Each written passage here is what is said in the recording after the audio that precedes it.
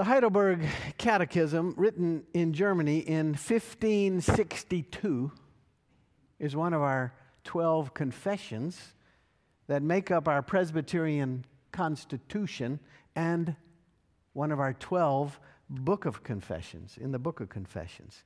Our various confessions have been written across the centuries to help us understand and articulate the faith that is ours. This catechism, the Heidelberg Catechism, has 129 questions and answers, and they're grouped for devotional study, set up so you can do a few every week across every week of the whole year, 52 Sundays. One question in the Heidelberg Catechism asks this: what is meant by the fourth petition in the Lord's Prayer? Give us this day our daily bread. What does that mean? And the answer in the Catechism offers the following. When we say, give us this day our daily bread, we are affirming God alone provides for our bodily and basic needs, and we are acknowledging that God is the only source of all that is good, and without God's blessings, neither our care nor our labor nor God's gifts can do us any good. Therefore, we are to withdraw our trust from all creatures and place our trust in God alone. That is a powerful and faithful thought, all emerging from that one often repeated phrase in the Lord's Prayer, give us this day our daily bread. It means all of that and more. All good things come from God, and we are therefore to place our trust in God alone and keep striving to serve God. We have another story today, a story to listen to from the Gospel of Luke, a story that wants to help us with trusting God and serving God. But first, a little bit of background on this story. This story includes a Samaritan. Samaritans were descendants of generations of intermarriage between Jews that had been left behind in the Babylonian exile when many of God's people were carried away from the land around 600 BC, and also Gentiles, Jews left behind, and Gentiles who settled there coming by the conquering Assyrians. So Samaritans have a long history and connection with the Jewish people, but is often awkward and is often also antagonistic. Imagine the Roman Catholics and the Protestants in the early modern Europe situation with their mutual bigotries, their suspicions, their sometimes tendencies toward violence against each other all through the ages. Samaritans, Jews, similar. We also know about another story with a Samaritan. It's a very much more familiar story in Luke's Gospel, the Good Samaritan. Jesus' wonderful example of what it looks like to actually love your neighbor. You remember the story. The Samaritan, unlike the religious leaders who came down the same dangerous road, the Samaritan stopped on this dangerous road and helped a beaten man. In fact, picked him up, carried him to help and healing. And Jesus says, go and do likewise. Like this Samaritan, Jesus says in Luke 10. Now we tune in to Luke 17. Listen. On the way to Jerusalem, Jesus was going through the region between Samaria and Galilee, and he entered a village. 10 lepers approached him. Keeping their distance, they called out, saying, Jesus, Master, have mercy on us. When Jesus saw them, he said to them, go and show yourselves to the priests. And as they went, they were made clean. Then one of them, when he saw that he was healed, turned back, praising God with a loud voice. He prostrated himself at Jesus' feet and thanked him, and he was a Samaritan. Then Jesus asked, were not 10 made clean? But the other 9, where are they? Was none of them found to return and give praise to God except this foreigner? Then he said to him, get up and go on your way. Your faith has made you well. This is the word of the Lord. Thanks be to God. There's some important insights to gain from this passage, insights that encourage us in faithful living. First, Jesus is doing his thing in this story. He's come on the scene to help and to heal, to inaugurate the reign of God in our midst, so we can see it, so we can experience it. And as he moves along in this region between Samaria and Galilee, 10 lepers approach him. They want to be healed. But following custom, they keep their distance, it says, and they cry out with reverence and with hope, Jesus, Master, asking for mercy, and he offers help and healing to them. Jesus hears them and engages them. Go and show yourselves to the priest. The 10 lepers find themselves healed along the way. But then the story shifts. One of them, when he saw that he was healed, turned back, praising God with a loud voice. He fell on his face at Jesus' feet and thanked him. He was a Samaritan. So many things to celebrate about this passage. Jesus comes to heal. That means our lives, our hurts, our worries. Jesus comes to heal. It's in this passage. Lepers see Jesus and they ask for mercy, revering Jesus. A nice message for us too. And then all 10 are healed by this amazing and generous Jesus. All 10 obey Jesus. They head off to see the priest, the only one who can verify their cleanliness and allow them back into the community. Yet what does Jesus celebrate in this particular story? It's not reverence for Jesus, because they all had that. It's not obedience to Jesus, because they all obeyed him and went on their way as he instructed them. It's not theological correctness that he's celebrating, or what they thought about some hot-button issue that we assume is the most important issue that Jesus cares about. None of that. Jesus celebrates the one who returned and praised God. Jesus celebrates the Samaritan who gives specific expression to the gratitude that he feels, speaking it to Jesus by prostrating himself and singing praise and thanks. Here's something really important to realize. Jesus in Luke has 2 Samaritans teach us 2 important things. One Samaritan shows us what it looks like to be a neighbor and what it means to love your neighbor. And then the other Samaritan shows us what it looks like to thank and praise God. We're often trying to learn what it means to be faithful. And we often learn what it means to be faithful by those who we least expect to teach us that. In this story, it's the Samaritan once again. The outsiders have something to teach us best, often, about God and loving neighbor, thanking God and serving God.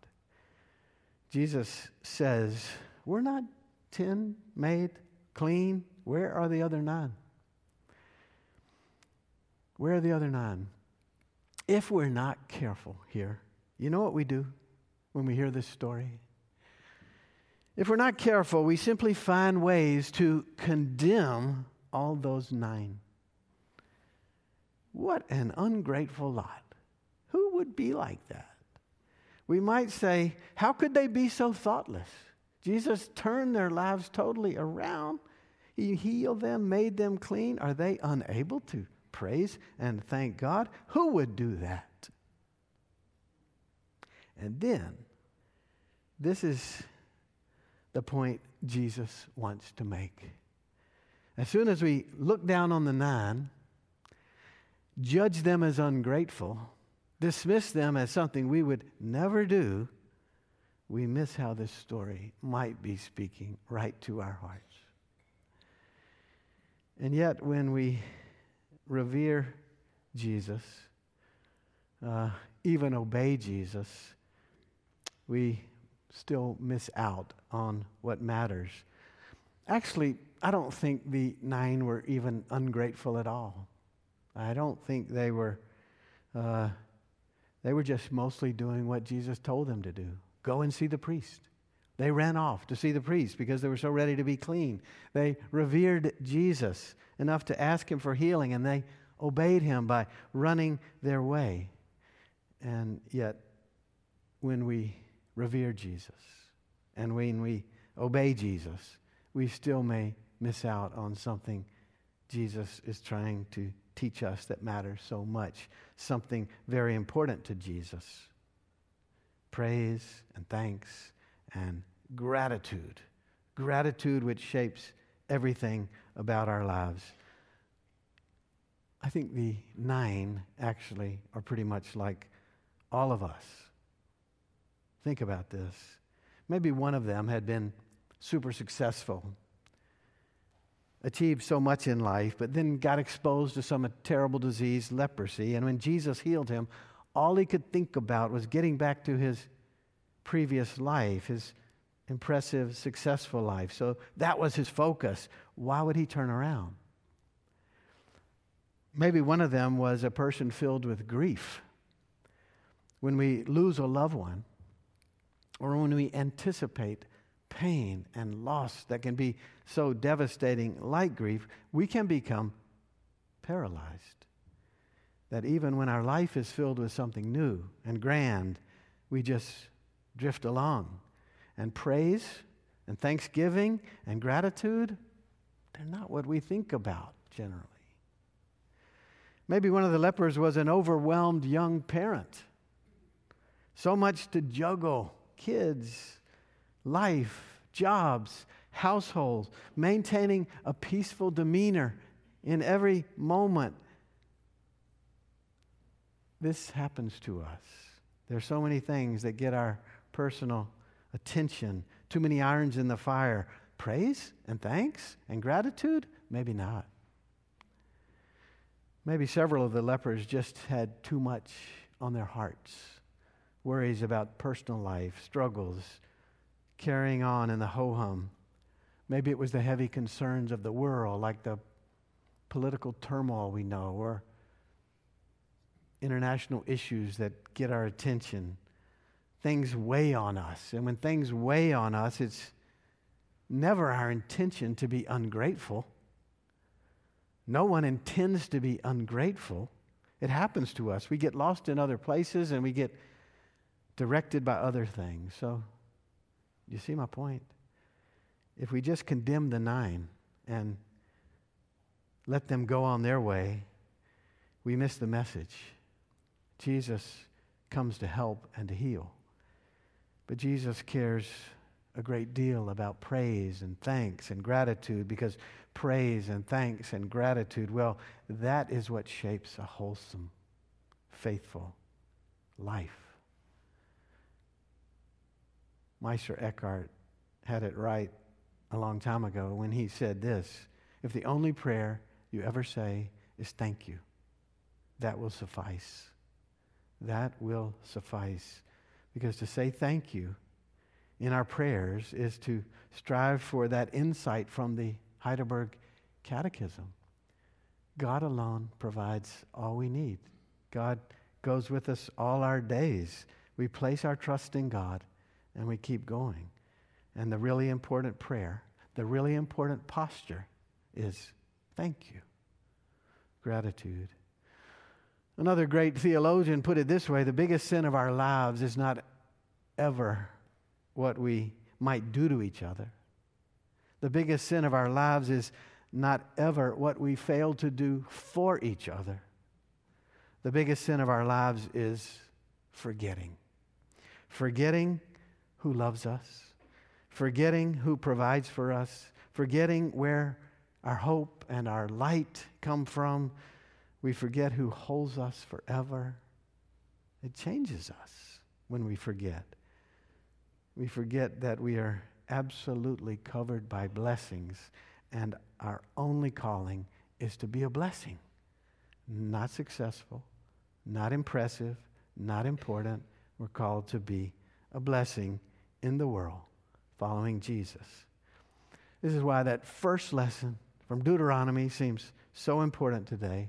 With every new day, we want to say, or hear again, take heart, take care that you do not forget the Lord your God.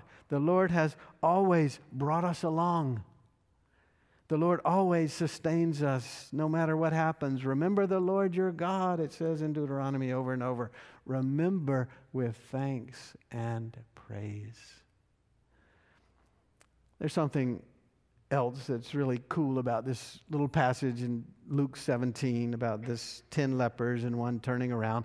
All through Luke's gospel, there's this recurring theme of what faithful life looks like. Returning and praising God. That's what faithful life looks like. Returning and praising God. And we have it in this passage by the Samaritan. Do you remember what it says in the Christmas story when the shepherds left the fields and they went to Bethlehem to see this Messiah born? And then when they encountered him, it says they returned and praising God, saying all that they had seen and heard.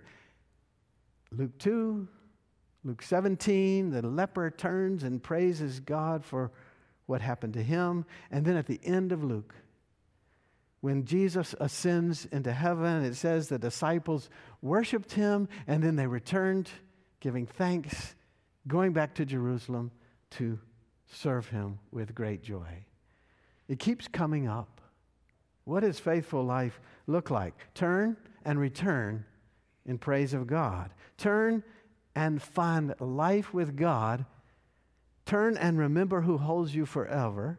Turn and keep turning to say thanks, to express deep gratitude, for this changes everything about us. Everything. Gratitude shapes us. This is Jesus' point. This is what Jesus celebrates. Turn, praise, thanks. And then one other point. It's not just about gratitude. Jesus says to the one who turned and came back, get up now and go. So we get this true picture of what faithful life looks like. Praise and thanks, and then get up and serve God. Return in praise and thanks, and then go and spread God's love and peace in the world. Return and give thanks, and then go and feed my sheep, tend my lambs, be my people, live out your baptism. Return and give thanks, sing, come to worship, and then hit the streets in Richmond, and as far as we can go, serving God in the world. Return and keep returning and giving thanks, and then commit your life to living and serving as disciples. It's all depicted so beautifully in just a few verses here. Remember, praise and thanks, and then get up and go. This is what we're all about, always. Hallelujah. Amen. Let us pray. Keep touching our life with your Spirit, oh God. Keep calling us back to your presence and care so we're filled with gratitude and awe and purpose, and then keep sending us out to spread your love and light in the world. For we seek to follow Jesus Christ our Lord. Amen.